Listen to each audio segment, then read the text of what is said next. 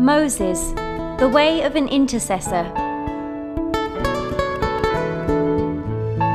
Lesson 8.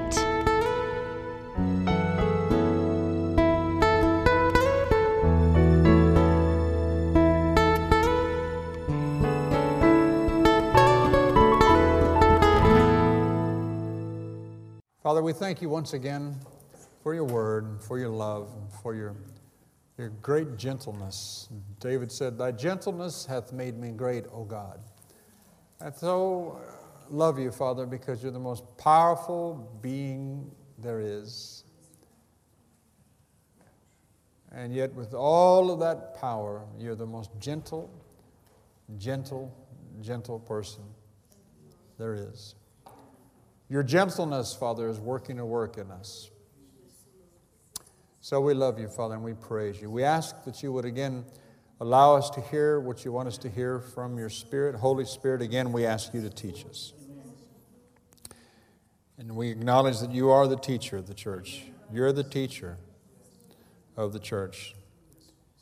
Please keep showing us and teaching us how to better yield our ears and all our members as servants so that we might hear your voice telling us this is the way. Walk in it.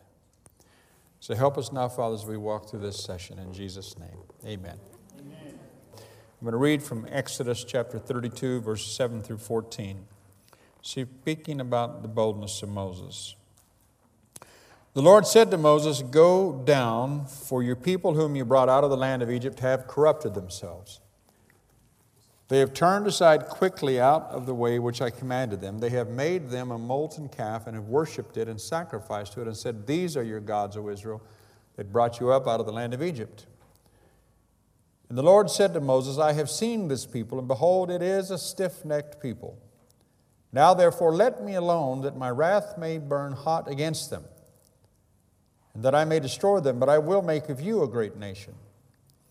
But Moses besought the Lord his God and said, 'Lord, why does your wrath blaze hot against your people, whom you have brought forth out of the land of Egypt with great power and a mighty hand? Why should the Egyptians say, for evil he brought them forth, to slay them in the mountains and consume them from the face of the earth? Turn from your fierce wrath and change your mind concerning this evil against your people. Earnestly remember Abraham, Isaac, and Israel, your servants, to whom you swore by your own self and said to them, I will multiply your seed as the stars of the heavens, and all this land that I have spoken of will I give to your seed, and they shall inherit it forever.' And final verse 14, then the Lord turned from the evil which he had thought to do to his people." And as I finished up last time, I said amazing. But Moses had something strong at work in his spirit that caused him to be fearless to get into the very face of God about the people. And I said, think of that. In the face of God, reminding him of what he said. Now I put in point 3, like I said, it's simply, what does Moses say to God? In that passage of Scripture that we read, what does Moses actually say to God? And what's the key word? And of course, what I'm looking for is the word remember. The word remember. Point 4, I put this. Has God, a simple question, has God forgotten? Do any of us think that God may have forgotten his own promise and his own word? No. But here again, here's the key. God always declares his necessary judgments for sin before they actually come. Now, this is crucial to hear. God always declares his necessary judgments to come before they actually come, in the hope that somewhere he will find intercessors that will bring the covenant before him and cause a stay of execution so that people will again have opportunity for repentance. Now, I teach this on everything we teach because it's all throughout Scripture. And it's still one of the greatest misunderstandings of the church. You find books and books and books and books and books about how people hear about the coming judgment, like I say. But God, if we are honest readers of the Scripture, will always find that when God pronounces, well, there are people that will go too far. We'll get to later. I think I have it in the passages here where God says, don't even pray for them. But in most cases, God knows that there's always opportunity to repent. But before judgment can be averted, He's looking for somebody that knows the covenant, that knows and then knows Him well enough to know that you can get in their face. In other words, why doesn't God just come down? Why does God even have to speak to Moses? Why does God say, Moses, I'm going to make of you a great nation. Moses, get out of the way. This is a stiff-necked people.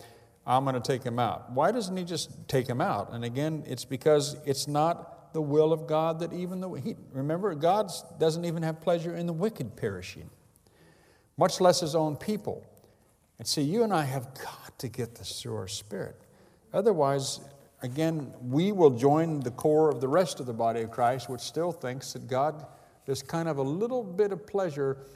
I mean, let's face it, a lot of people that I hear preach, it's almost like they get pleasure out of discovering somebody's sin and trying to show and trying to talk about, what God's going to do. And if something does happen to the person, there's almost a kind of, I told you so, delight in them. And that's an indicator of somebody, if I can just be simple about it, that's not really been with the Father very much. It never brings God joy in any shape or form for somebody to have to go through punishment, ever. Ever. Because He's the Father from whom all fatherhood takes His name. That's just not His nature. It's not the nature of the God we serve.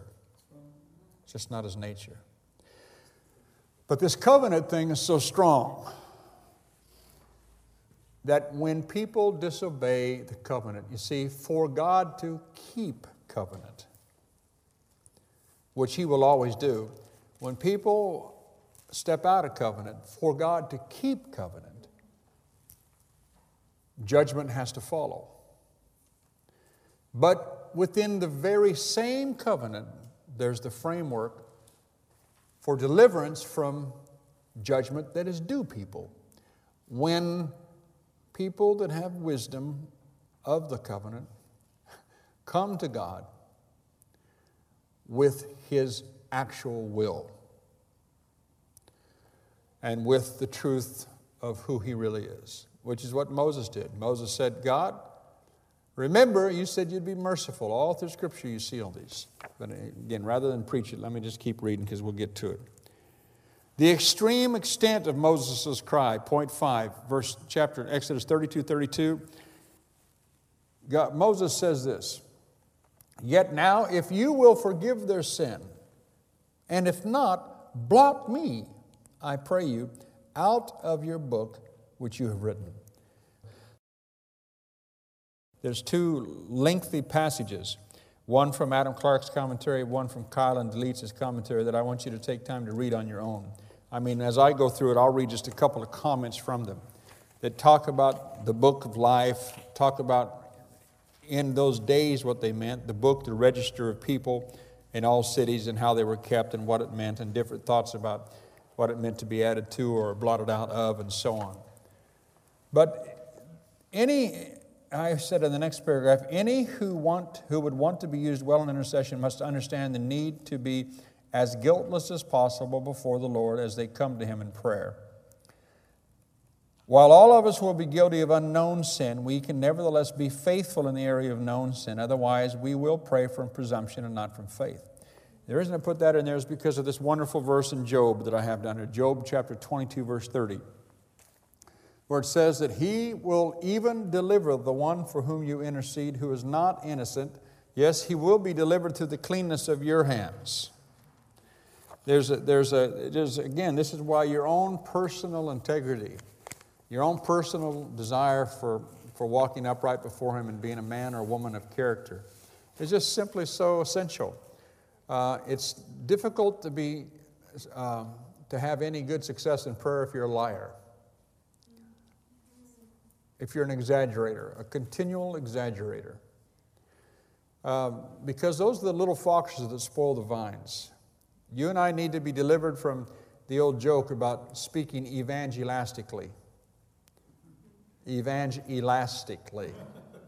where we stretch the truth, where we add a little bit, when you embellish things to make it look a little bit better than it was, sound a little bit bigger than it was, or what have you like that.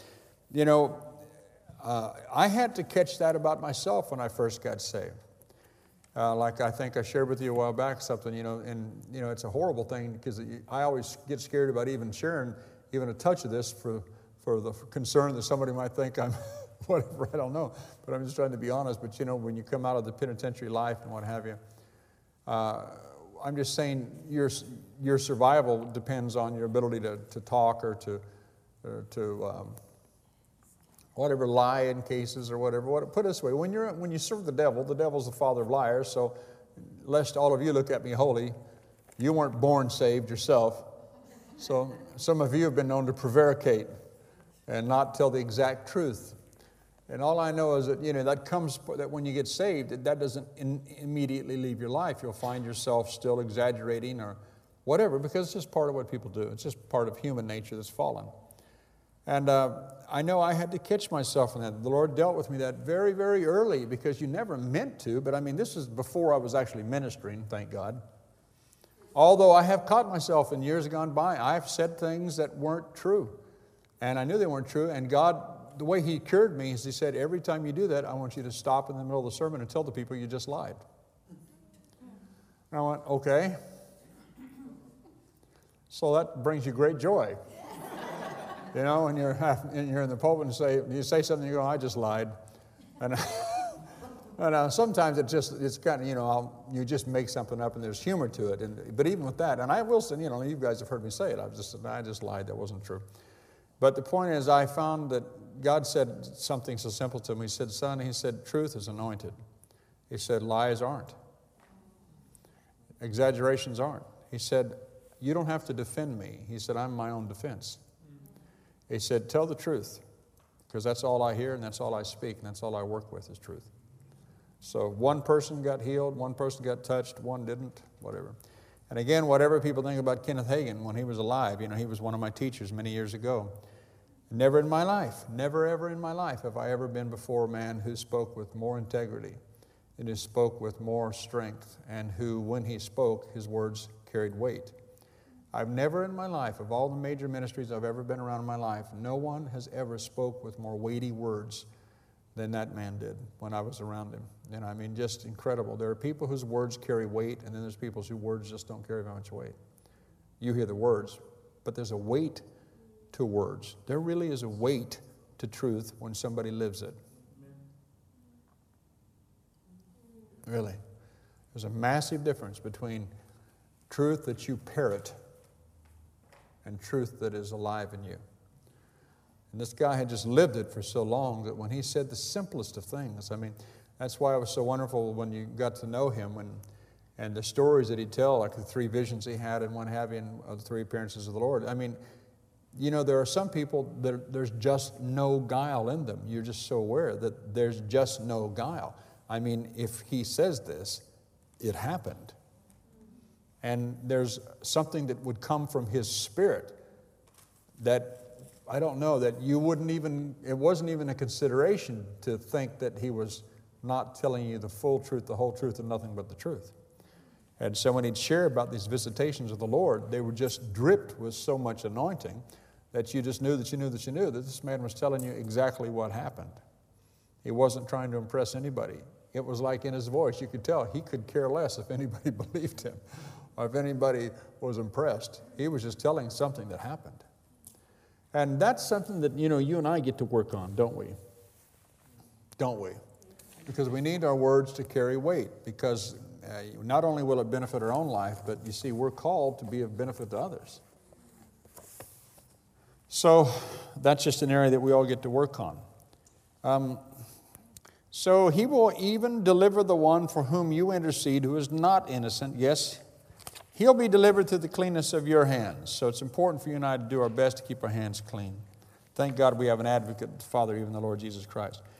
Then the next page I've got point 7, innocence. This is a quote I take. You've heard me share many times, and I thought what I do in the notes here is, because I've referred to it so many times, that I would just put all of this introduction from Francis Frangipane's book in these notes as well, because to me it's such a powerful just page and a half of information. I asked Francis years ago if I could put it in my curriculum, and he said absolutely no problem. But let me just read it, and I'm going to read it. Normally I can take this introduction, I preach 2 hours off the introduction because it's so strong, but I'll try to just read it.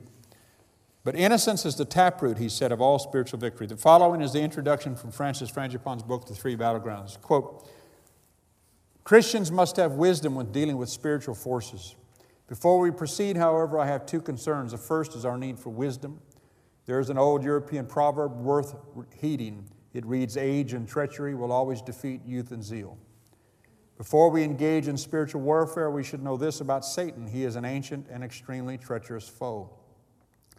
On the other hand, the strength of most Christians lies primarily in idealism and untested fervor. It is not long, usually 5 to 10 years in the ministry, and most zeal has waned. The ministry itself imperceptibly deteriorates from a high calling to a job.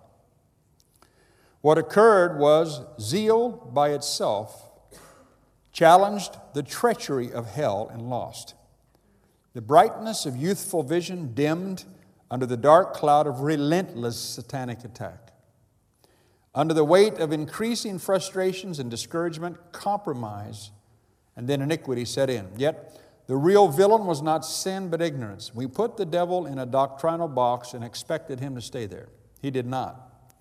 He undermined relationships and our love grew cautious. He resisted us in prayer and our faith turned weak. Disillusionment set in. After spending much time with struggling pastors, I've seen a common trend in most. They failed to discern the assault of the devil. They stood unprotected against an ancient and treacherous foe. Jesus prepared his disciples for everything, including war.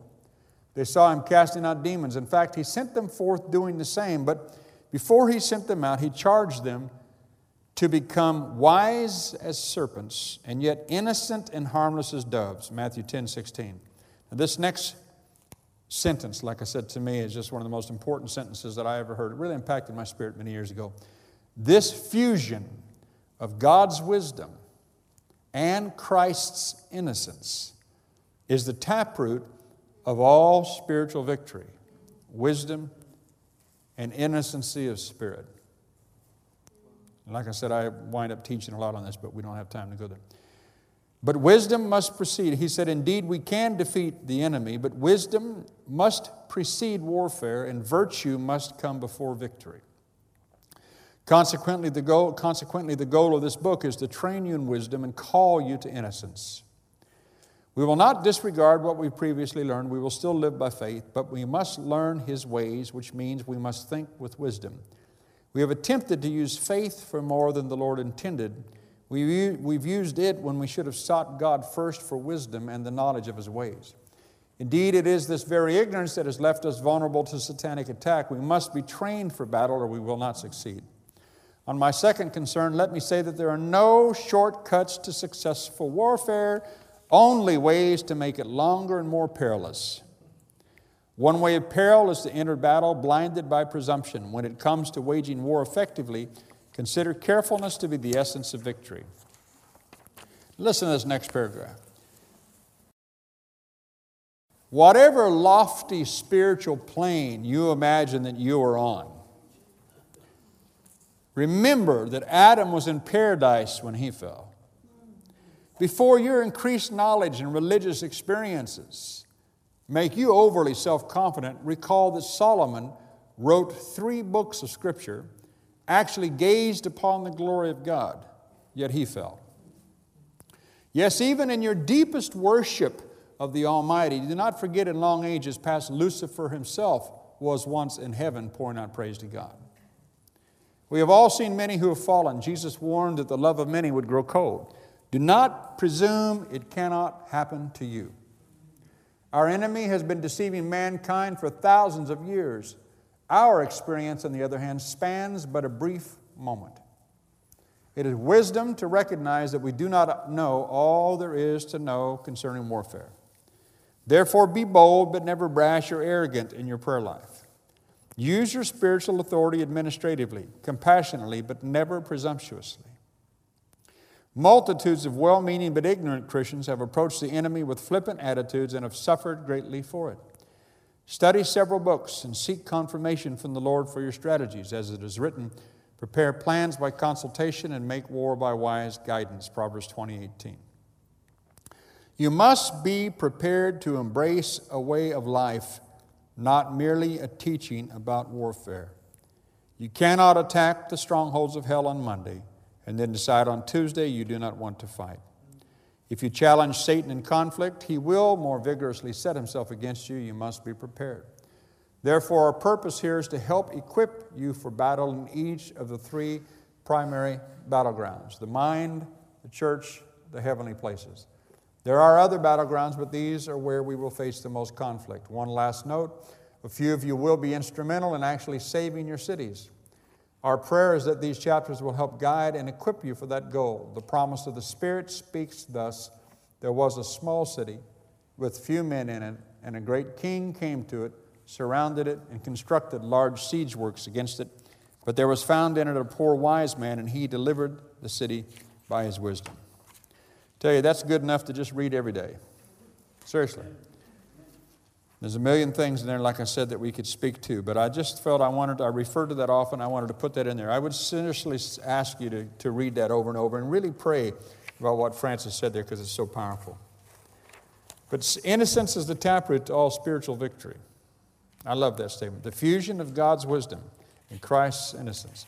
And you can see by that, you can hear many things that I've said come out of that, like I said, because that just the introduction. The book's great, but the introduction to me was better than the whole book.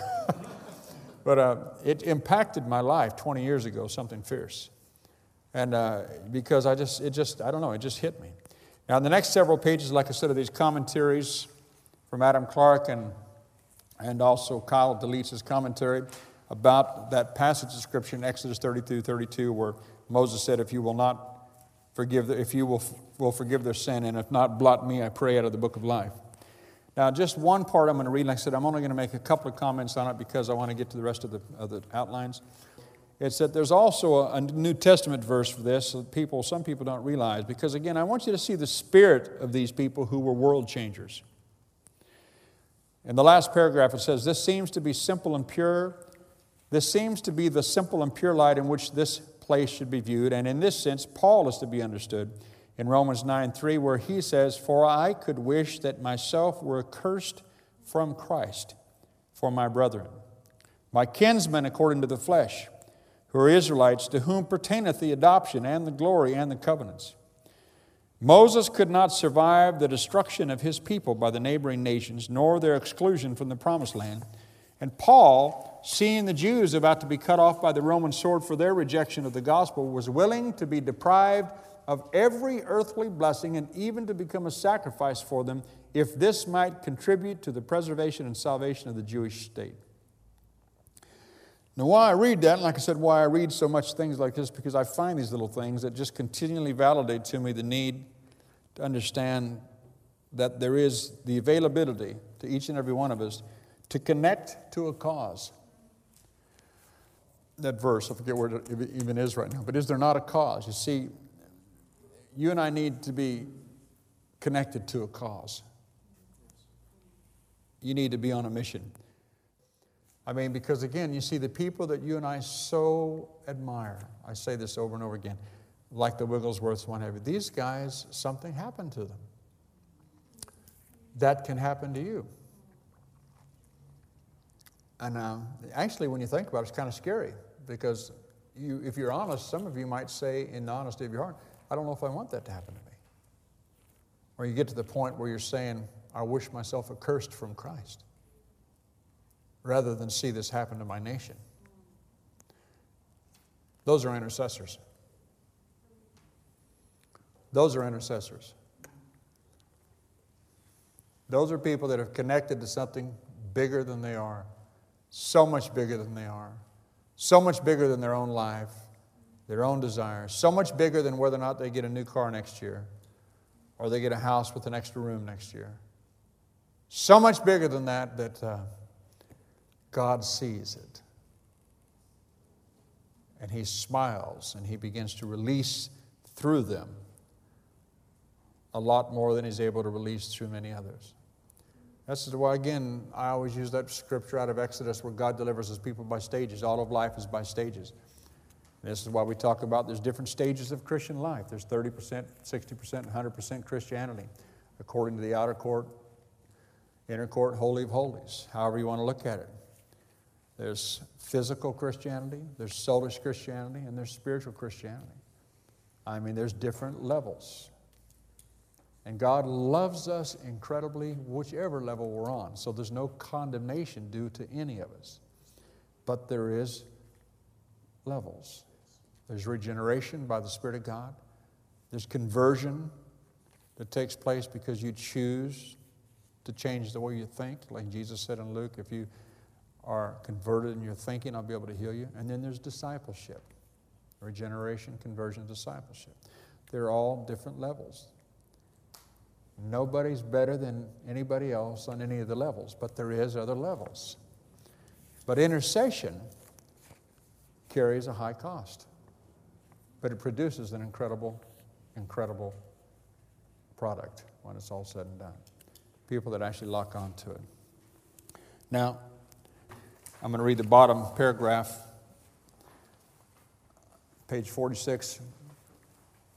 As a true mediator of his people, Moses was ready to stake his own life for the deliverance of the nation and not to live before God Himself if Jehovah did not forgive the people their sin. These words of Moses were the strongest expression of devoted, self-sacrificing love. And they were just as deep and true as the wish expressed by the Apostle Paul in Romans 9:3, that he might be accursed from Christ for the sake of his brethren according to the flesh. Bengel, another theologian of the day, Bengel compares this wish of the apostle to the prayer of Moses and says with regard to this unbounded fullness of love, quote, "It is not easy to estimate the measure of love in a Moses and a Paul, for the narrow boundary of our reasoning powers does not comprehend it, just as the little child is unable to comprehend the courage of warlike heroes." Unquote. The infinite love of God is unable, listen to this, the infinite love of God is unable to withstand the importunity of such love. In other words, when it's seen in a human being. When God sees that depth of love in a person, I love what Bengel says. He says, God's unable to withstand it. When He sees that level in a human being, that depth of love for a situation, it says God can't hack it. He has to move. God, who is holy love Himself, cannot sacrifice the righteous and good for the unrighteous and guilty, nor can He refuse the mediatorial intercession of His faithful servant so long as the sinful nation has not filled up the measure of its guilt, in which case even the intercession of a Moses and a Samuel would not be able to avert the judgment. And then he gives different passages there. But again, read this for yourself later and see, meditate on it and think about it.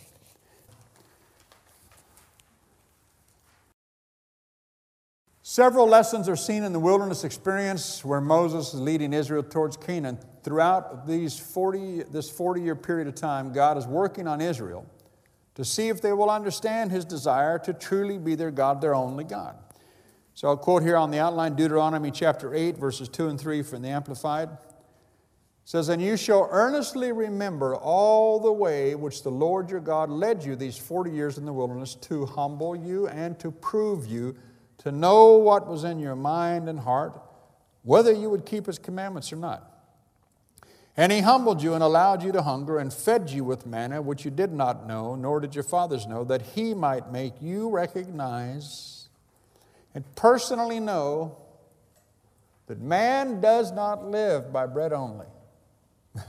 But if you're going to have life, man lives by every word that proceeds out of the mouth of the Lord." Hallelujah. The same chapter, verse 16, it refers to this again. Again, this is a lesson learned in the wilderness. "Who fed you in the wilderness with manna, which your fathers did not know, that He might humble you and test you to do you good in the end." Now, this is important. The reason I brought that one out is because, you see, again, you have to hear that the theory behind God's, all these trials and tribulations that Israel experienced along the way. You'll see that phrase several times, how they began to complain along the way, because they got frustrated and they got bitter and they were disappointed along the way. There were too many trials and tribulations along the way. Along the way, a lot of things happened. But again, the point being, as we taught earlier, God brought them out of Egypt overnight, but it took them 40 years to get Egypt out of Israel. Out of their souls, out of their minds. Their minds were, like it says in another place about when Israel was in bondage to Babylon, it says that their soul had entered into the iron. That's an incredible scripture. Their soul had entered into the iron. It speaks about the iron like the chains when you're bound with chains in a prison. And what he says is they were in captivity, but what happened is, you see, it's even if they were in physical captivity, he didn't want their minds to be in captivity. But they had been in captivity for so long, Israel had, that their mind, their soul had entered into it. And you see, that's like some of us today. You see, I know people who are sick in body who are still fighting an incredible trial in their physical flesh, but they are as free as a bird because their soul hasn't entered into the iron. Their soul hasn't entered in and been brought into captivity to the disease. Their soul is free before God. And ultimately, they walk out of the disease. But what happens with most people is their soul enters into the iron. Their soul enters into the iron of poverty till they identify with it to the point that they'll live in it forever. Or their soul enters into the iron of the disease. They'll live in it forever. Whatever. You can't allow your soul to enter into the iron. You have to be delivered from that. But these trials and tribulations that they went through, in the midst of them, just like we read in the last hour in James about, but let patience have its perfect work. It says, in this world you have tribulation, Jesus said. And then in James it says, be of good cheer, or rather, count it all joy, my brethren, when you fall into divers temptations and trials, knowing this, that the trying of your faith worketh patience. But let patience have her perfect work, making you perfect and entire, wanting nothing. God's overall will, listen, was that the character of His people be refined. It was not God's will for them to go through all the tribulation. But once they were in the tribulation, it was God's will that they learn whatever they're supposed to learn in the midst of the tribulation. But hear what the Scripture says. It says that the reason they were in there and the reason they found themselves in all that was the overall, overriding truth of God was that He wanted them to discover that they cannot live apart from the words of God's mouth. Did you hear me? That you cannot live apart from the words of God's mouth. That you might know that man doth not live by bread alone, but by every word that proceeds out of the mouth of God. But then that verse, the 12th verse there, that I might do you good in the end. That's so important. Because again, it's not God's will that you camp and live for the rest of your life in the tribulation, in the trial, that you never leave it. Because God has never, ever intended to leave you ever in some situation of despondency, of distress, of destruction. God's job, God's will is always, whatever you do, when it's all said and done, you will come out to your wealthy place, to your good habitation, to your peaceful habitation. That's always the plan of God. But again, you see, God wants consistency. He wants fiber. He wants spiritual fiber in our life. He wants spiritual backbone. And the fact of the matter is, whether you like it, I like it, or whatever, there is some suffering. Not the suffering that so many churches teach, not the suffering of sickness and disease, but I mean, there is the warfare that you and I go through. It is a form of suffering where you battle through this stuff. And you come out on the other side. But you do come out on the other side. And if you submit to God, this is the problem. See, if you'll submit to God in the middle of it instead of submitting to the lies, you'll find yourself being just very, very powerful afterwards. And again, because you will have come through that experience. Experience worketh with hope, and hope maketh not ashamed, because the love of God will be shed abroad in your hearts by the Holy Ghost. It's never been God's will that you camp in the middle of it. That's why we always kind of jokingly say, this has come to pass. These things come, but they come to pass. Some people, when they say they're in a trial, they mean just that. They're in a trial. They've camped there. But we should, even if we say it correctly, I'm going through a trial. And that's what you're supposed to do, is go through it, not stay in it. Go through it. Go through the thing. Go through the thing. Point B, the load is too heavy to carry alone. In Numbers 11, the people begin to grumble or complain once again. As Moses begins to consider his own abilities, God shares his desire to bring help. Numbers 11, 14 through 17 in the outline. Moses said, I am not able to carry all these people alone because the burden is too heavy for me. And if this is the way you deal with me, this is good. Kill me, I pray you. Anybody ever felt like that? Now think about it. Why I love this, I love the humanity of Moses, you know. In other words, he's just a guy like we are. He's just an individual, a human being like we are. Sometimes you just go, God, I can't hack this anymore. Just, if this is the way it's going to be, just let me die. Let me get out of this thing. I can't hack it anymore. It's too heavy. It's just too heavy. Well, God's plan is when something, if it gets that heavy, He will lead you to others who will understand. Verse 14 again, I am not able to carry all this people alone because the burden is too heavy for me. And if this is the way you deal with me, kill me, I pray you, at once, and be granting me a favor. And let me not see my wretchedness and the failure of all my efforts. I love the Lord because really in all these things, God just, when you talk to God like that, God just shines you on. Doesn't even listen to that sniveling. He just says, the Lord said to Moses, gather for me 70 men of the elders of Israel, whom you know to be the elders of the people and officers over them, and bring them to the tent of meeting, and let them stand there with you. And I will come down and talk with you there, and I will take of the Spirit which is upon you, and will put it upon them, and they shall bear the burden of the people with you, so that you may not have to bear it yourself alone. Hallelujah.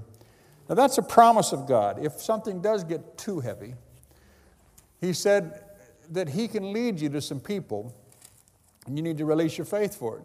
Lead you to some people that will come alongside you, and He'll give you ways to speak to them where you can share. And again, not everyone will. We'll get to it here in a minute when we talk about agreement.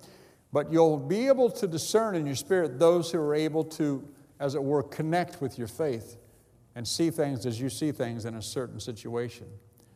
Now, that's powerful then because, again, you get the power of a corporate anointing as opposed to an individual anointing. And this is rare.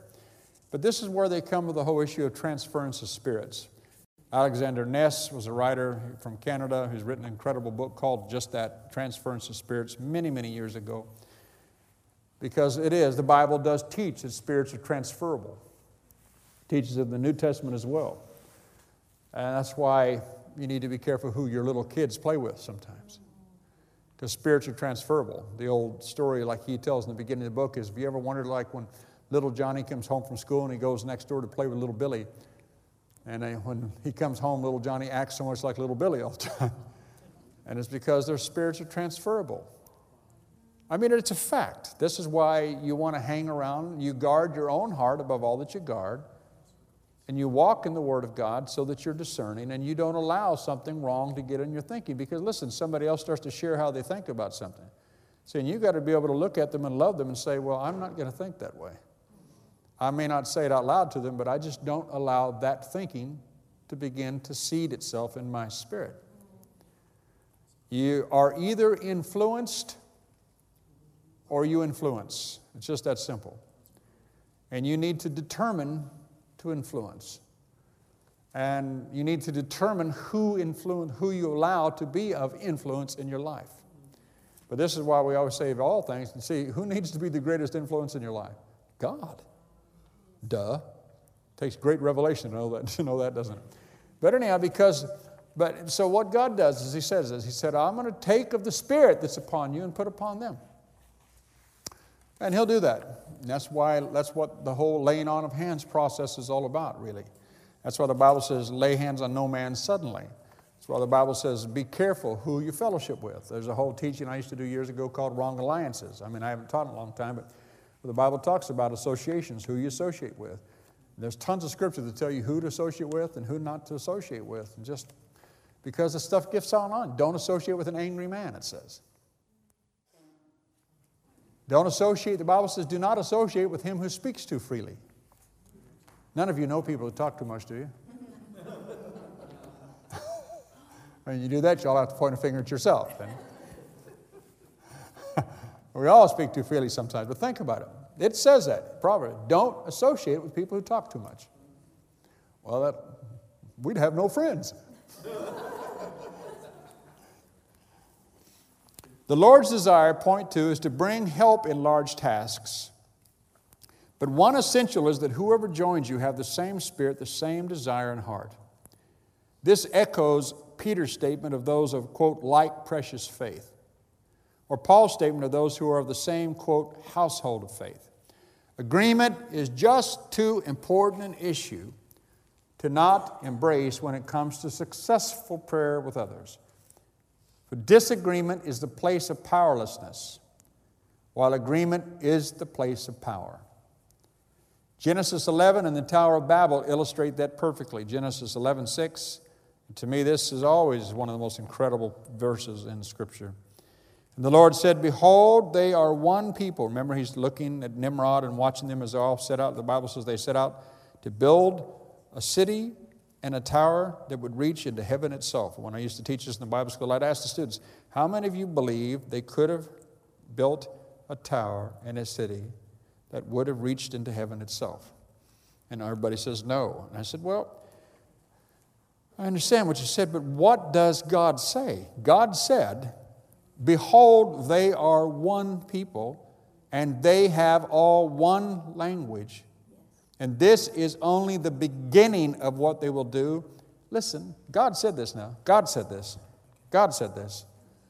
And now nothing they have imagined they can do will be impossible to them. One of the greatest lessons in all of the Bible. God himself says where you find one people that will have one language, they all speak the same thing. They all have the same mind. It's called harmony. It's called real unity. See, most of us have never really experienced perfect harmony, so we don't know how powerful it is. But you need to at least receive that as the Word of God. God said, that was said from heaven. If you can imagine the depth, how profound that is. This is why, again, you see, the church is so weak, is because the church is all saying diverse things. We've got a million different doctrines, as opposed to the apostles' doctrine, as opposed to the doctrine of Scripture. Because Satan knows all he has to do is keep you guys lovingly disagreeing. And like I said, we can't agree to disagree on things. But God, when you see what happens, when people all become of the same mind, one mind. That's why, again, when you do have a group of people, part of the reason for the school, part of the reason things I'm thinking towards as far as whatever, if you can get a group of people who will stick with you for at least a year, actually it's good to have them a couple years, 3 years realistically. Well, if you can get a group of people who will actually submit themselves to discipleship, and they will stick out the route, go the whole course, go the whole mile, go the whole thing. And they'll actually, and then you begin to weed out, because there's always an inner circle, an outer circle, and a center circle. But when you find that group, that group who are of like precious faith, you see, it's like an atom. It's like, you see, a molecule. There's an electron field. Remember? Everything's in threes: electrons, neutrons, protons. The mass, the major mass when you look at an electron, when you look at an atom, the mass of anything is almost all electrons. But there's no weight to the electron field, not really. Remember, it's the protons are moving this way, but it's just that neutron. It's that core. It's the core. It's the core. It's when you get to the actual part that has the atomic weight to it. It's actually that core. That's what nuclear power comes from, the idea of the fusing and the splitting of that atom. That's where the power is. It's when you reach critical mass that you have explosive power. But critical mass only happens when you deal with the heart and the core of something that's where the absolute power is. So what I'm trying to spit out is, If you could ever get to a place where everybody is speaking the same thing, God has said there's nothing impossible. God said that. So hell has known forever. All I have to do is divide the way you speak. All I have to do is keep you proud enough that you opinionate yourself away from God, as opposed to get in aggressive, violent agreement with what heaven says. And the more we do that, the weaker we are. Point C, be careful for what you ask. Numbers 11, 31 and 34. And there went forth a wind from the Lord, and brought quails from the sea, and let them fall, so they flew low beside the camp, about a day's journey on this side, and on the other side around the camp, about 2 cubits above the ground. Now, cubits, 18 inches. You're talking about basically 3 foot deep of quail. And the people rose all that day and all that night and all the next day and caught and gathered the quails. He who gathered least gathered 10 homers, and they spread them out for themselves round about the camp to cure them by drying. But while the meat was yet between their teeth, because remember before they were crying out, they said, we detest this loathsome manna. We're sick of this stuff. We're sick of this manna. We're sick of all that. We don't want this. Give us meat, give us meat, give us meat, give us meat, give us meat, give us meat. So God gave them meat. See, they profaned the supernatural provision of God. That was a wilderness provision. And it was a wilderness provision only because the people themselves had acted in such a way that they had the wilderness to live in the first place. Remember, they murmured and complained at the point that it says the reason they went around in circles for 40 years was because of their murmuring and their complaining. So it's all their own fault anyhow. But they asked for quail, so God brought them quail. But verse 33 says, while the meat was yet between their teeth, before it was consumed, the anger of the Lord was kindled against the people, and the Lord smote them with a very great plague. The place was called Kibroth-Hattaavah, the graves of sensuous desire, because there they buried the people who lusted, whose physical appetite caused them to sin. Point 2, so many in the body of Christ seem not to understand this point, that their will can be so strong in areas that God will allow what they want, even supply what they want, even when it's not His perfect will. That's scriptural. The end result is not God's blessing. In other words, you see, you can force an issue. You can force an issue. You can force an issue and even be proud about it and say, look what God did. You can force an issue and then hate yourself later because, the end result is not God's blessing. The arm of the flesh, as it says in Jeremiah, will always result in something being lost. It's akin to working out your own plan of salvation, which is always dangerous. Next page, point A, we see that very classic truth, 1 Samuel, the 8th chapter. I don't have time to go there and read it, where Israel, of course, remember, they said, we don't want God as our king. We want a man king. Every other nation has a king that we can put our eyes on. We want one. We want one. That's lust. We want one. I want a king. We want a king that we can look at, that we can pat on the back, that we can say, look how big he is, look how strong he is, look how well he dresses. Isn't he cool? Somebody we can be proud of. Now, it's not God's will for them to have a king, is it? Is it? Because God wanted to be their king. But they asked for a king. So what happened? God gave them a king. Was it God's will? No, but they asked, they prayed.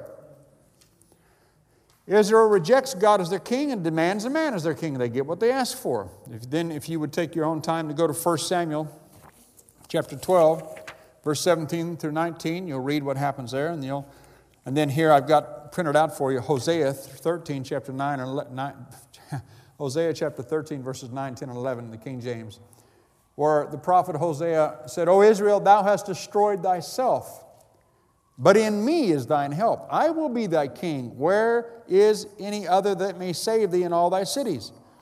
And thy judges, of whom thou saidest, give me a king and princes. I gave thee a king in mine anger, and I took him away in my wrath. But Isaiah 50, the next one in the Amplified Bible, this verse hit me about 15 years ago real strong.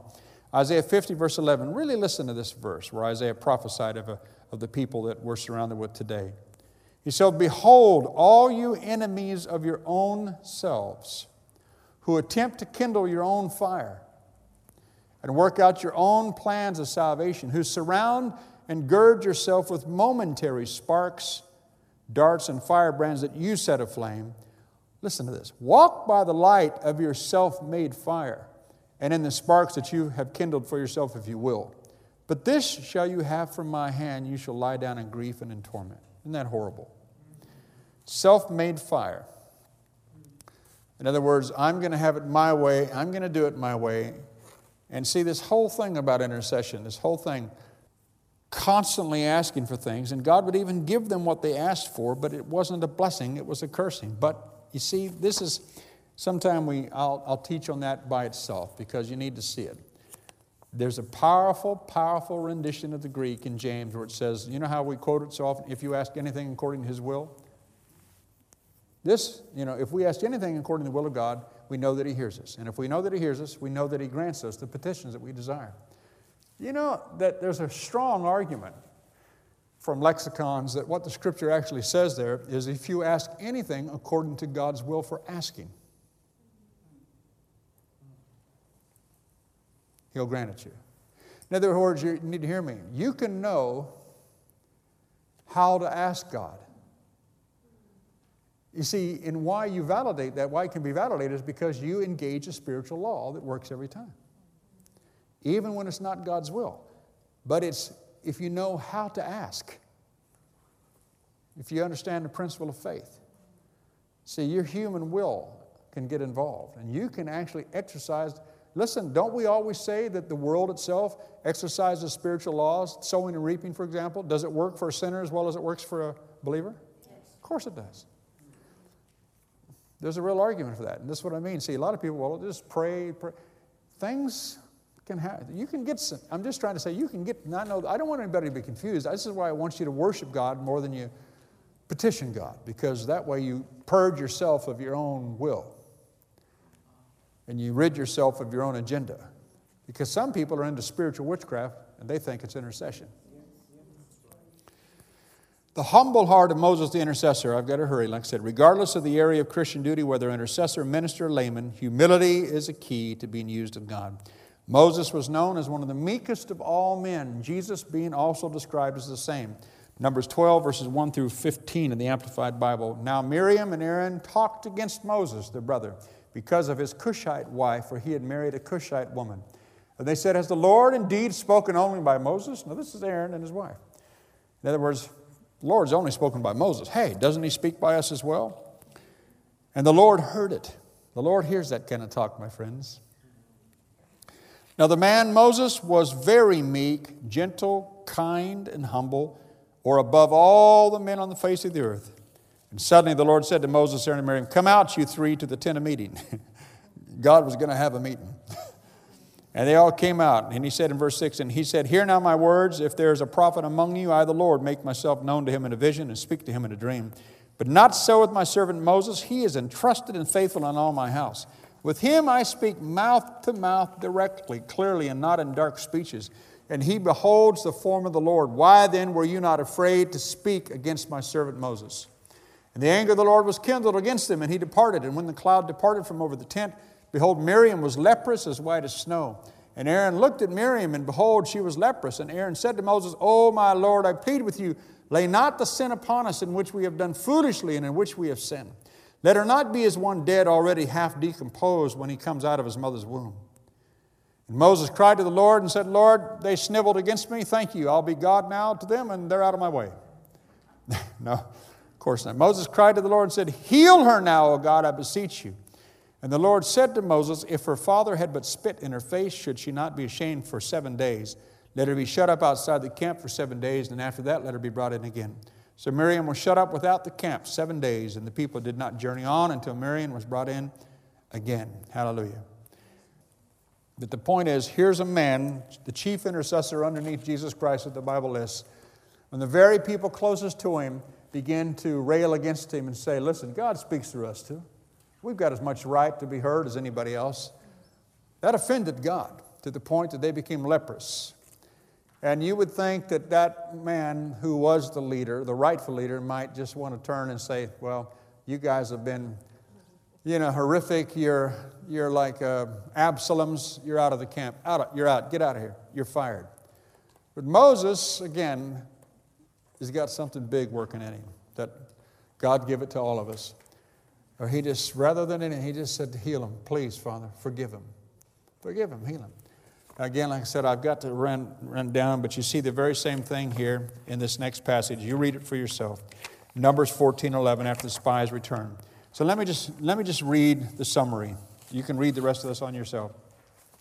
Throughout the life of Moses, we find the perpetual and ongoing story of a man dealing with people who simply don't want to follow the way of the Lord, though countless miracles and deliverances are personally experienced by them all.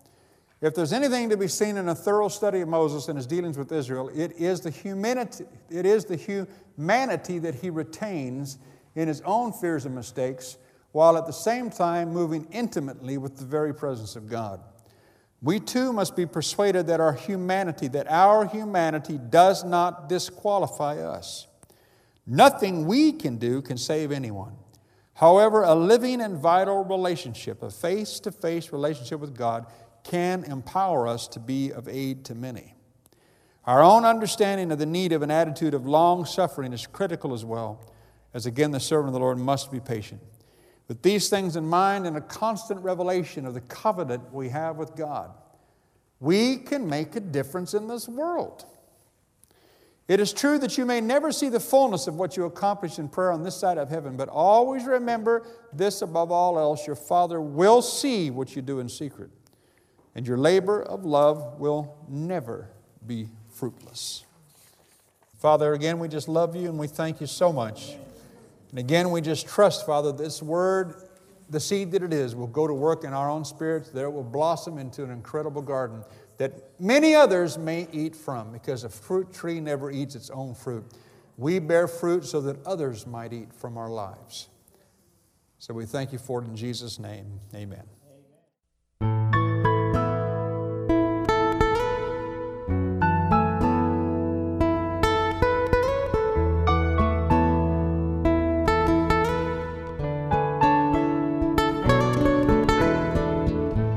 If you would like to obtain more teaching material by Rod Anderson, please visit www.prayerforthenations.com or call us or write to us using the contact details on your CD or cassette case.